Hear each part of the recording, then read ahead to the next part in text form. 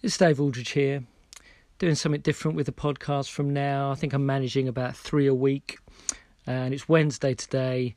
On Wednesday is when I'm going to be rolling on random tables, and this is one I promised to Joe Richter a couple of episodes ago. Hope you enjoy it, Joe.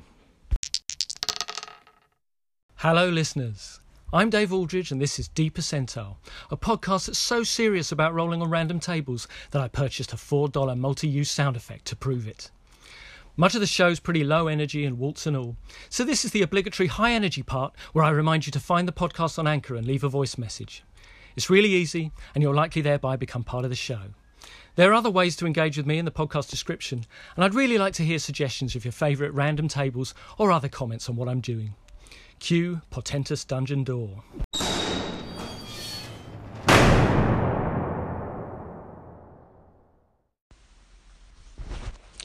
At some point in the 21st century, Mongoose got hold of the licences from Rebellion, at least to Strontium Dog and Judge Dredd. There may have been other 2000 AD properties they got hold of, but I've got the Strontium Dog core rules here from 2009. There are a few supplements for each, but I didn't get many of those. Designed to be used with the Mongoose Traveller system. So each of those books, a significant proportion of it is an alternative set of career terms and some alternative elements of character creation. But basically they follow that Mongoose Traveller process of the 4-year defined term and rolling to see what happens within it. Judge Dredd is more tightly bound to the various tours of duty or the various training experiences that the characters undergone in their preparation to become the kind of judge that they are. And there's a whole extra element in Strontium Dog that I'm going to play around with today to randomly determine the character's mutation. The core concept of Strontium Dog, the main characters were these Strontium Dogs. That was a pejorative term for them. They were actually search and destroy agents. They were mutants, hence the Strontium element. After a war, mutants were no longer allowed to do any of the other jobs in society, so they were given licenses to become bounty hunters, these search and destroy agents. And they were considered the lowest of the low by non-mutants, and they undertook these dangerous missions across the stars. It was future, but it was also sort of intergalactic. Space travel elements, space travel, time travel, interdimensional travel, you name it.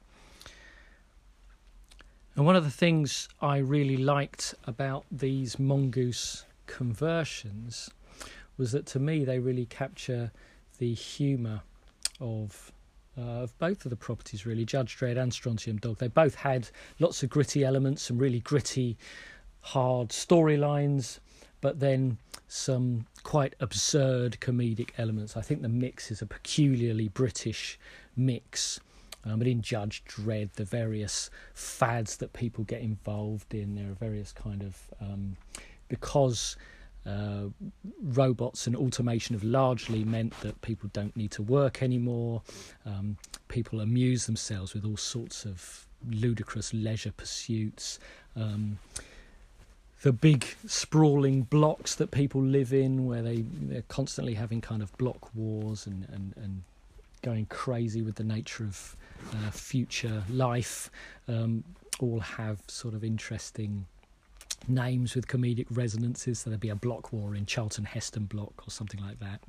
And in Strontium Dog, which was generally quite gritty, it had these absurd comedy elements. There's one recurring character, another Strontium Dog called Midden-Face McNulty, who always spoke with a ludicrous Scottish accent.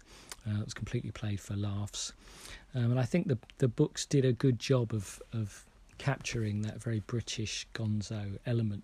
It's something which a lot of the conversions haven't quite captured, certainly the cinematic conversions, although the Dredd movie with Carl Urban is a very nice movie, very gritty.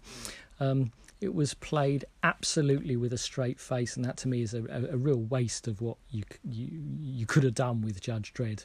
And then on the other hand, the Stallone one, well, it tried for comedy, but it wasn't really I don't think it really understood the kind of deadpan British way that a lot of the stuff was meant to be interpreted and delivered. But anyway, enough of that. I'm also not going to say very much about the new 2000 AD game. I did very enthusiastically back the Kickstarter. I'm sort of surprised with how it came out, because I was excited at the team that they'd got together as well. But my quick summary of that version of, well, it's Judge Dredd, but it's also intended, I think, to the series will cover other elements of the franchise.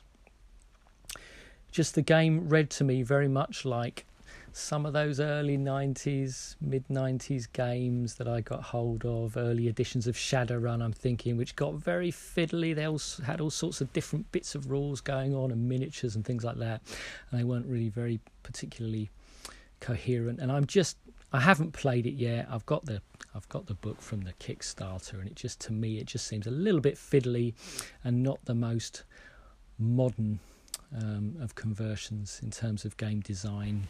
Beautiful looking books, lovely sort of full colour. I actually quite like the Mongoose ones that I've got are all black and white, and a lot of the collections, a lot of it is collections. The older stuff, I wasn't collecting it at the time, so I've got these collected volumes of Judge Dredd and Strontium Dog, and they're all in black and white. And the Mongoose stuff seems just more sensitive to that presentation as well. I'm going to get started quite soon. One thing I would say, though, in terms of capturing the humour, GMs are sometimes concerned about not so much the out-of-character chat, but some of the bizarre ideas that characters have that might take sessions in a sort of strange direction. And actually, I think 2000 AD, the style of 2000 AD is quite receptive to those. This is a game, if you're running it, where characters have one of these bizarre ideas, a word play on somebody's name, or just a wouldn't it be funny if this had happened? And actually, those are the kinds of directions in which 2000 AD strips often go. So it's sometimes worth just listening to your players there and running with those crazy suggestions. I've played Strontium Dog and Judge Dredd in this system a little bit, and really enjoyed GMing it. I've got I feel an affinity towards that particular kind of humour, but you can still get some really gritty, really serious storylines out. All right, so I'm going to get rolling. So to summarise, this is a space travelling bounty hunter game, although the space travel itself is a particular feature. There are spaceships, largely for getting from one planet to another, but you could play this game in a very episodic way. Here's your bounty, here's your planet, off you go. Characters will be Strontium Dogs. You're going to be a mutant, which means you've been warped by a radioactive fallout, in particular the Strontium-90 isotope, and you are hatefully shunned by society, but to compensate for that, you'll have a pretty gritty package of search and destroy skills. So I'm going to roll my characteristics. I've got to roll strength, dexterity, endurance, intelligence, and influence. All of that is just like the core traveller rules. You roll a -2 for education, because you won't have had access, as a mutant, you won't have had access to the same educational opportunities. Your social standing will be automatically 0. Sorry, I said influence was rolled like in Mongoose. Influence is a new trait in Strontium Dog. Because your social standing is automatically 0 as a mutant, you have no social standing. To make up for that, and because you're a bounty hunter and you're mean, you have an influence score, which stands in for a lot of the things that social standing would have done. In your stare downs, if you're trying to get people to comply with your wishes, then influence is what you would use instead of social standing.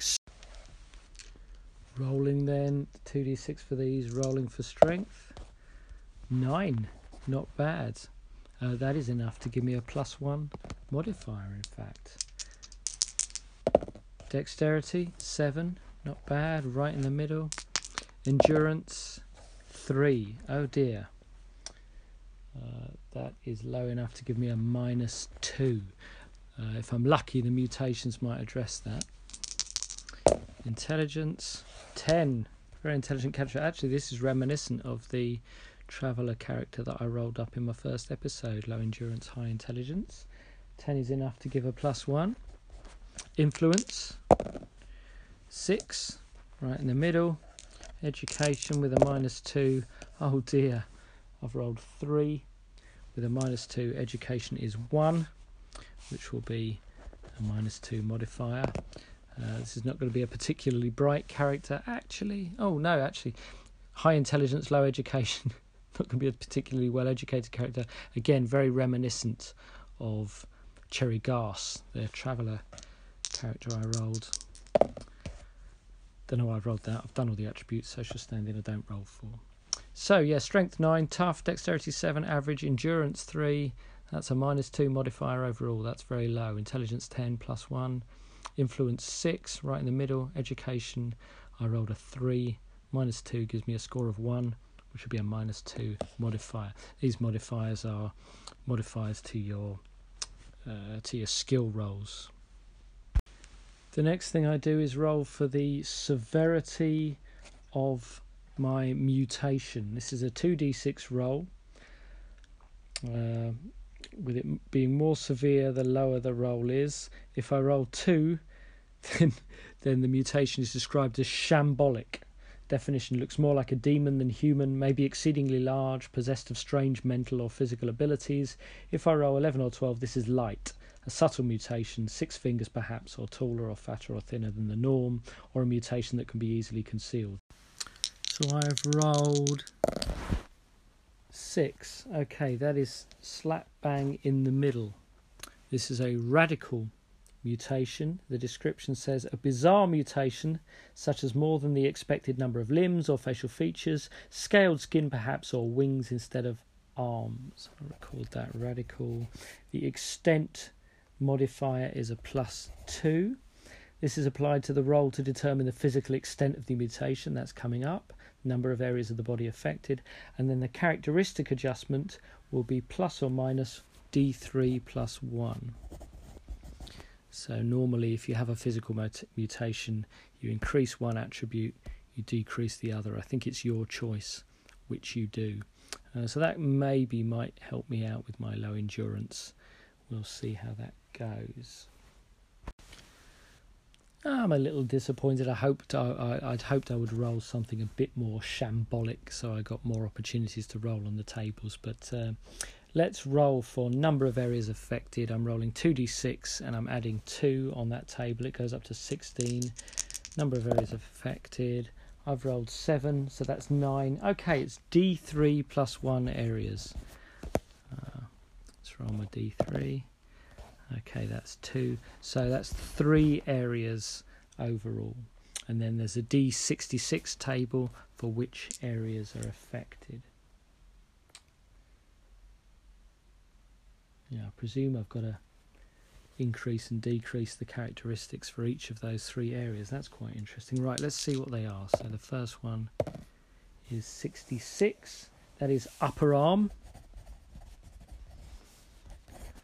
There's an upper arm mutation, and then you roll D6 to see which it is. That is the left upper arm. Let's go again. 41. That is entire head. A head, upper arm, entire head. One more. 43. Knee. And then we roll 4, that is the right knee. Left upper arm, right knee, and head is the location of my mutations. Alright, part of the guidance is that you don't necessarily need to roll for each affected area. You could roll for the first area and then decide to cluster the areas together if you wanted to. but I enjoy this bit of advice. Bear in mind that in the Strontium dog stories, some truly, truly bizarre mutations are found, and the random nature of generating mutation is aimed at reflecting the bizarreness of the comic book series. Now, each mutation means that area means that I need to increase and decrease a relevant trait, but the guidance in the book says before you decide which trait you're going to increase and which trait you're going to decrease, roll for the nature of the mutation. So I'm going to firstly roll for the nature of the mutation of my left upper arm, D66. 66 again. Disconnected from usual area of body. The affected area is located elsewhere on the body in a truly disturbing fashion. A face in a kneecap, for instance, or a hand growing from a head. The affected area is functional, but depending on its location, may have little utility or unique utility. Roll D66 and consult the areas affected table for where the affected area is to be located. Where is my character's... by the way, I haven't named my character because quite often in Strontium Dog the name links to the nature of the mutation. So Midden-Face McNulty, his name links to the particular nature of his mutation. Johnny Alpha links to the alpha rays that he can see. Yes, so this character, whoever they are, has a left upper arm growing out of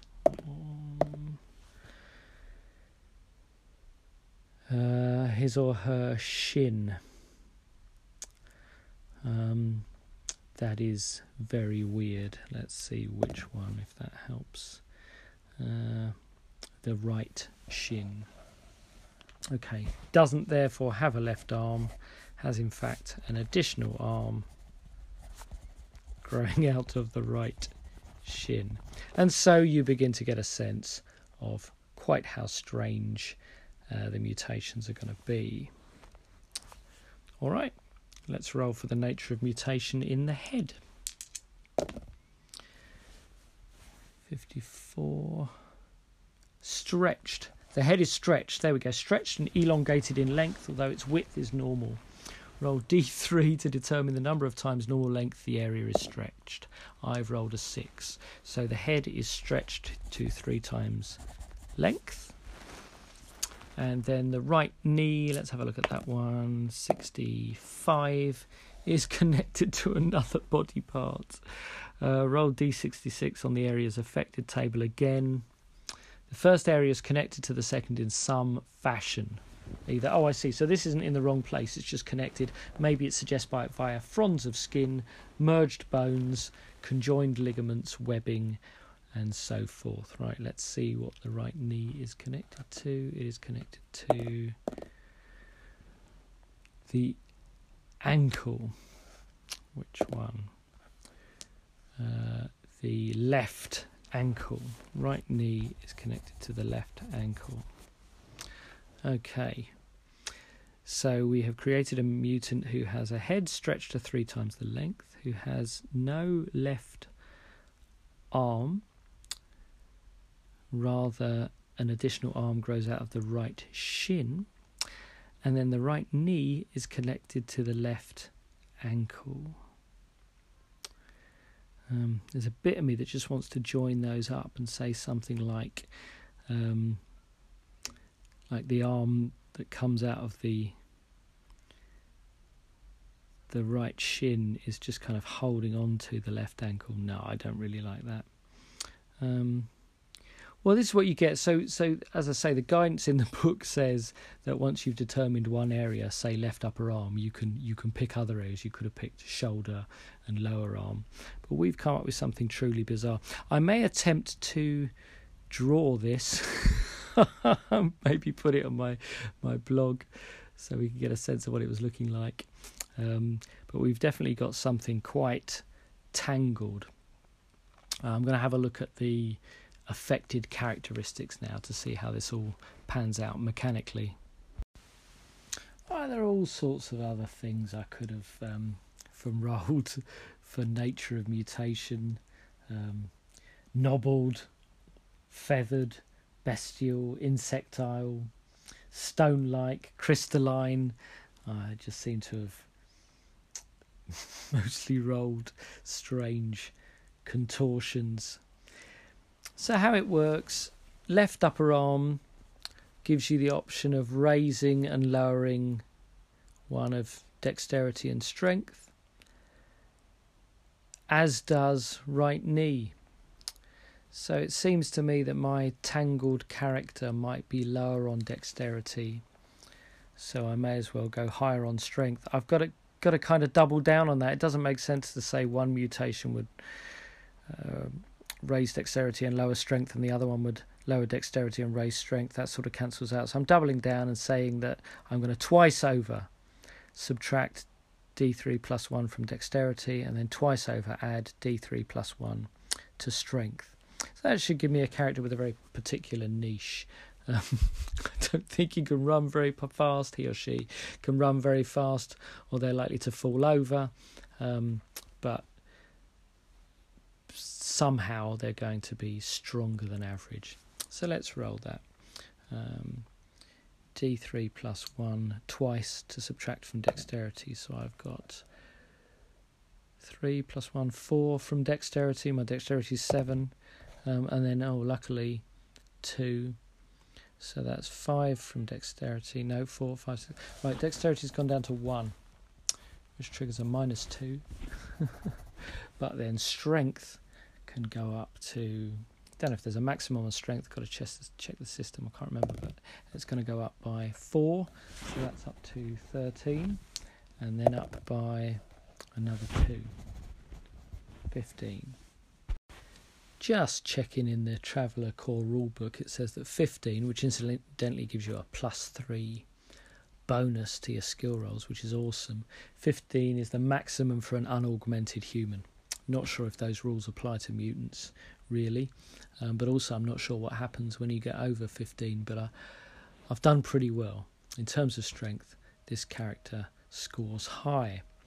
Now, head gives you a bonus and a reduction to whichever you choose of influence and intelligence. Well, I'm thinking the long, stretchy, sort of Star Wars Saurian head is going to give a bonus to intelligence and a penalty to influence, because you're less mean and intimidating if you've got a strange, stretchy head. So let's go for the bonus to intelligence, which is already high, so that's quite nice. Yeah, that's 2 plus 1. So intelligence goes up to 13, which will increase the modifier to +2. Influence goes down to, yes, we're subtracting 3 plus 1. Influence goes down to 2, which will give me a modifier of -2. So this bounty hunter does not get his or her way through intimidation, but rather through, well, maybe intimidation if it's based on strength. So is not taken very seriously if you look or listen to them, but is actually very devious and very strong. All right, the next thing is to see, that's all still, although it had an effect on attributes, that's all relatively cosmetic. There is a possibility that the mutant will have some very powerful traits. The way this is determined is you roll 2d6 and subtract 8. If you get 0 or below, then you get no funky traits, but if you have a positive result, then you get that number of traits. So this is where you kind of, it's very swingy, as befits a good sort of Traveller character creation system, but this is where you hold your breath and hope you roll high. Okay, I rolled 6, so this character will have no additional mutant traits, so there will be no examples of what I could have won. Various kind of brain traits, auras, not quite psychic, but an aura of, for example, confusion or fear. Various kinds of energy senses could have had, evil eye, a kind of mind probe, frightening intellect, hypnosis, psionics, so that would send you to the Traveller Core rulebook for the psionics. Sorcery, Strontium dog has magic, various kind of head traits, forms of vision, breath weapons, spit weapons, enhanced sense of smell, jaws, powerful jaws, various kind of body traits, armour, phasers, regenerations, immunities, special kind of limb powers, super strength, omni joints, wall walker. This character gets none of that. And we move into training. Okay, now rather than having that kind of game of chicken that you play in Mongoose Traveller, where you sort of try and balance the number of terms you want to serve against the diminishing returns, in Strontium Dog you randomly roll the number of terms you're going to serve in character creation. Your character begins at 17 plus 1d6 years of age, so this character is beginning at 22 years of age, and then you roll 2d6 to determine how many terms you're going to serve.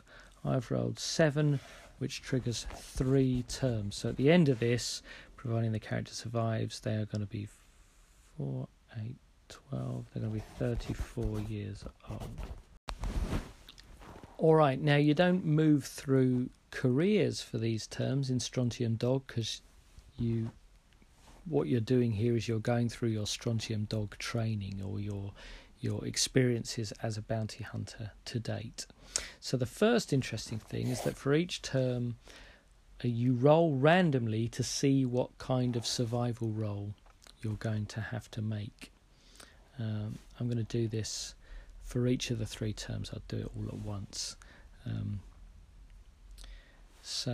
You roll a d6. So in term 1, the survival roll that I'll have to make is a dexterity roll. Given that my dexterity is 1, it's only a -2 modifier, but maybe there'll be a mishap there. In the second term, rolling d6, again, it's going to be a dexterity roll. So I'm assuming what this means is that the climactic or pivotal point in that particular bounty or set of bounties that was pursued at that time, the climactic points were linked to dexterity, were linked to the fact that this character has got a whole tangle of legs and arms below the waist. And for the third term, I've rolled a 2 again. 3 2s, so it's going to be dexterity all the way, which I'm rolling at a -2 modifier. Okay, then also you roll the risk randomly. So rather than this being set by career, you can roll d6 to determine the risk level. This determines the kind of warrants, the kind of part of space that you're existing in at that time.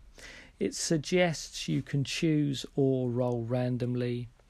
Having rolled dexterity, what one might be inclined to do during character creation is choose low risk terms, but that doesn't really link with the concept of my podcast. So I'm going to roll randomly in each case for risk level, which determines the target number for that dex survival roll, because hey, if I get mishaps, it may be interesting. I might die during character creation, or it might be interesting. So term 1 risk level is going to be 5.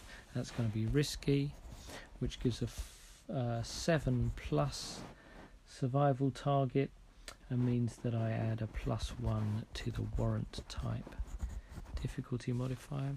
Then in the second term it's going to be risky again, 7 plus survival roll, and again I'm adding a +1 to the warrant type difficulty modifier. That's the next table that I roll on. And for the third term, going down slightly to standard, which will be a 6 plus on the survival roll and an unmodified roll on the warrant type difficulty modifier.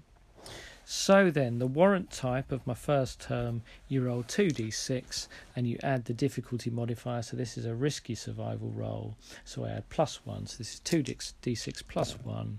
I've rolled 10 there, +1, 11. This is the second down from the top. So in my first term as a Strontium Dog, I am hunting history of violence fugitives in remote locations. So that is 1 above history of violence fugitives in easily accessible locations, and it is 1 below the scum of the universe. That triggers a basic skill package. History of violence, fugitives in remote locations gives me where you get 4 skills. In each case there's a choice of 2. So firstly there's a choice between comms or sensors. I'm not going to choose, I'm going to roll randomly. I get sensors. Then there's a choice between investigate or computers. Again, I'm rolling randomly. Low is investigate, high is computers. I rolled a 5, so that's computers. Then there's a choice between pilot and drive. I'm taking pilot. Then there's a choice between melee and gun combat. Given the way my character is panning out with the importance of strength, I'm not going to roll for that. I'm going to take melee. So I get sensors, computer, pilot and melee at level 0. The next thing I do, well, the good thing about rolling history of violence, fugitives in remote locations is I get 3 rolls on the various skill or other perk tables. So if I'd taken Scum of the Universe, I'd got 4 rolls. If I'd taken a less dangerous type of warrant for that term, I'd have had fewer rolls, and I get to make those rolls before the survival roll, so that's good. Even if I get a mishap, I'm going to get 3 rolls on those tables.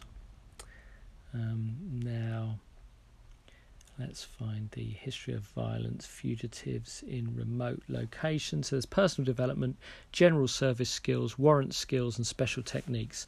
You have to roll, if you get 3 rolls, you have to roll on different tables, so I'm going to roll on all but one of those tables, so I'm just going to roll randomly to see which table I don't roll on. It's going to be the special techniques table. Oh, that's a shame, because the special techniques are the really nifty. Those are the extra bits of rules that you get in this rule book. But hey, just for this term, I'm not rolling on that table. So let's roll a d6 on the personal development table. This is the one that is, if you're lucky, affects attributes. I've rolled a 3. I get a +1 to endurance. Hooray, that goes up to 4. Doesn't affect my modifier, but is welcome. General service skills. Alright, I just checked in the rule book. Yeah, so the first instance of a skill gives you a 0, and then instances above that will give you a level in the skill. So let's roll d6 on there. 6, that is broker. Level 0 in the broker skill. Now for warrant skills. 3, gun combat. Okay, so I've got a 0 in gun combat as well as my 0 in melee. Now the all-important survival roll. This is going to be a dexterity roll. You do your rolls on 2d6. Modified by the modifier of the relevant attributes. This can be -2, and my target is 7 or above. Not hopeful. If you succeed, you get to roll on the events table. If you fail, you roll on the mishap table, which means that it's likely that you won't get your benefit.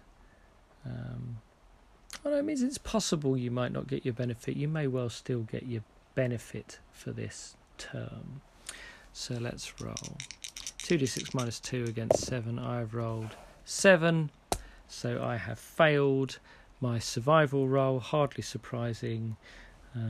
Got in over my head. I was hunting fugitives that were way beyond my capacities. Let's roll 2d6 on the mishap table to work out how badly that went. That is 9.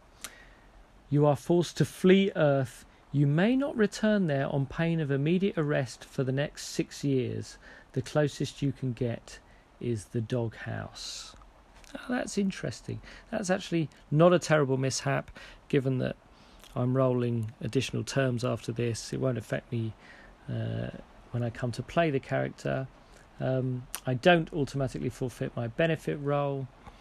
Okay, so I'm going to record forced to flee Earth. That just becomes an interesting event in my history. I'm going to roll then on the benefits table for this term. I just had to stop for various reasons. I've come back to the podcast a day later, and I was trying to pin down what it was, why I wasn't really connecting with this character, and I remembered that I hadn't given him, I think it's a he, I hadn't given him a name yet. And yeah, he's beginning to take shape now. I've decided that he needs to be called Legs Lacan. So that's combining his bizarre intelligence with his strangely tangled, maybe I think joined together by some kind of webbing or his webbed legs. I think Legs Lacan, whilst being cunning, is also a bit of a nasty piece of work, and he uses this this arm that is sticking out from one of his shins, combined with his bizarre strength, to trick his opponents when they least suspect it, to trip them. Once I'd come up with the name, he's beginning to take shape, and I think I can get more invested in what happens to him in his remaining 2 career terms. Alright, so finishing Legs Lacan's first term, this was History of Violence, Fugitives in Remote Locations. This warrant, remember, involved pursuing dangerous fugitives across the galaxy.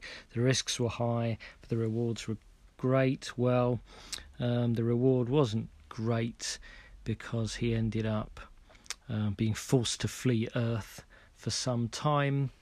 All that remains from the first term is to roll on the benefits table. Cash is boring, so I'm going to roll for other benefits. A straight D6. 5 gets a special weapon. Oh, that's quite good. Now, I think special weapon here refers to one of the time and dimensional weapons. This is a wonderful element of the Strontium dog strip. Johnny Alpha seemed always to be able to produce these various time bombs and time traps that would do things like, trap someone in a recurring moment of time, or just throw them forward even a couple of seconds into the future, by which point a planet would have moved in its orbit or whatever, and they'd be stranded in space. Unfortunately, I'm not sure that characters can use these special weapons unless at some point they roll the special weapons skill, which Legs Lacan has not yet rolled. But I'm taking special weapon to refer to that. It's not clear what section of the equipment list special weapons refers to, but certainly the special weapons skill refers to the various time and dimensional weapons. So that's marvellous. These are very valuable. That's a good item to have rolled. If I'm lucky, I'll also get the skill to use it. Moving on then to the second term, I've got a roll for warrant type. I've got a +1 because I've rolled risky. My survival target stays the same as it was before. 2d6, I've got 8, +1 is 9. This is the same again, History of Violence, Fugitives in Remote Locations, which again gives me 3 rolls on the relevant tables. I'm going to roll to see then which of the 4 tables I don't get. Yes, it's one of my warrant skills, if I'm lucky, that I get special weapons. Hey, well, I'm going to make sure if I roll the warrant skills table, I'm going to roll a different one. This is just me. Yeah, okay, so it's personal development I'm not going to roll on. So I'm going to roll on general service skills, warrant skills, and special techniques. If I'm lucky, I'll get special weapons.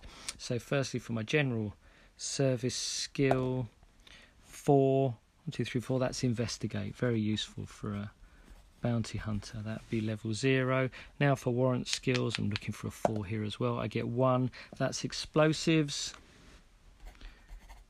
Developing a broad range of skills, not really specialising yet. And then special techniques. 6. That is 2 weapon use. Well, that's quite cool. Special technique. Rather self-explanatory. Okay, now rolling for the survival roll. Again, I've got to get 7+, but I'm at -2 because it's a dexterity roll. And I roll 5, that's 3, so I fail the survival roll. Let's roll the mishap, 2d6 to see what goes wrong this time. Again, Legs Lacan has overstretched himself. He's in far too dangerous a part of space for his current skill level. But he has been forced to flee Earth. He's not allowed to be near Earth. So that might explain why he's still hanging around this dangerous bit of space. Anyway, what's the mishap now? 8. Travelling to a distant destination in the galaxy, your mid-berth passage ticket turns out to be invalid or a forgery. Halve 1 cash benefit roll to pay for the passage, or travel low berth class and lose 1 influence. Well, I'm not going to do that. Again, not disastrous. I'm going to therefore roll a cash benefit roll and halve it. D6. That's 1. That's the least. So that would be 20,000 cash, but it's going to be 10,000 because I've got into trouble. So I've got 10,000 credits there. And I move on to the next term.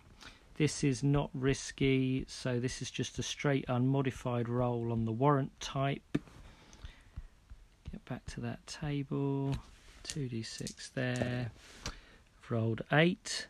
So this is slightly less dangerous. History of violence, fugitives in easily accessible locations. So Legs Lacan has learnt to stay away from that more dangerous part of space. He now only gets 2 rolls on the relevant tables. History of violence, easily accessible locations. Special weapons is available as general skills. So that is one of the tables I'm going to roll on because I really want to get it now that I've got one. And then I'll roll to see which other table I roll on, and then I'm going to roll on special techniques as well. Firstly, general skills. I've rolled a 4. That is heavy weapons. Again, broadening out, but not specialising. And then what did I say? Special techniques. 2, combat acuity. I'm going to have to look that up, see what it does. Yeah, looking in the special techniques, 2 weapon use was pretty self-explanatory. The Strontium dog is able to use 2 handguns or melee weapons simultaneously without any penalties and on the same action as long as he's aiming at the same target. There are penalties if he wants to aim at different targets, but he can. And then combat acuity is really good. The Strontium dog is adept at reading the nuances of a tactical situation and greatly improves his chances of reacting first in a combat environment. He rolls initiative on 3d6 rather than 2d6. That's pretty good. That represents him probably catching you out when you're not expecting it. He grabs you with that strangely placed arm and pulls you over with his formidable strength. What remains to be done in the last term? We've got a survival roll. The difficulty is only 6 this time, but we're at -2. We roll, yeah, we fail. We roll a natural 4. So again, no life events have happened for Legs Lacan. It's all been disasters. It's been mishaps all the way, but they've not been terrible mishaps. So we roll 2d6 on the mishap table. We've got 9. A fugitive you are pursuing continually outwits you and murders at every opportunity. Gain an enemy and -2 difficulty to your benefit roll for this turn. I was going to say difficulty DM. I think it's just dice modifier. But anyway, I'm going to go for other benefit. Rolling a d6 at -2. We've got 5, goes down to 3, gets a weapon. I'm hoping there that I can choose an exotic melee weapon like an Electro-Nux or something like that. What other exotic melee weapons are there? Strontium Dog had some pretty iconic weapons on the exotic list. Oh, there are various combi weapons. The variable cartridge blaster. Johnny Alpha was always able to call the type of cartridge that he wanted, much like Judge Dredd did. Oh yeah, there's the happy stick. Wolf Sternhammer had the happy stick. There's also a Las Whip, pocket nuke, pulse bomb. Definitely going to go for an Electro-Nux. A large insulated band that fits across the knuckles, generates an electrical field that radiates 30 centimetres in a 150-degree arc from the field generator. 20,000 volts, which is enough to stun most human opponents. So, yeah, if you are a criminal with a bounty on you, beware Legs Lacan. If he doesn't get you with that surprising ankle hand, then he's going to stun you with his Electro-Nux instead. You have been warned. Catch you on Friday.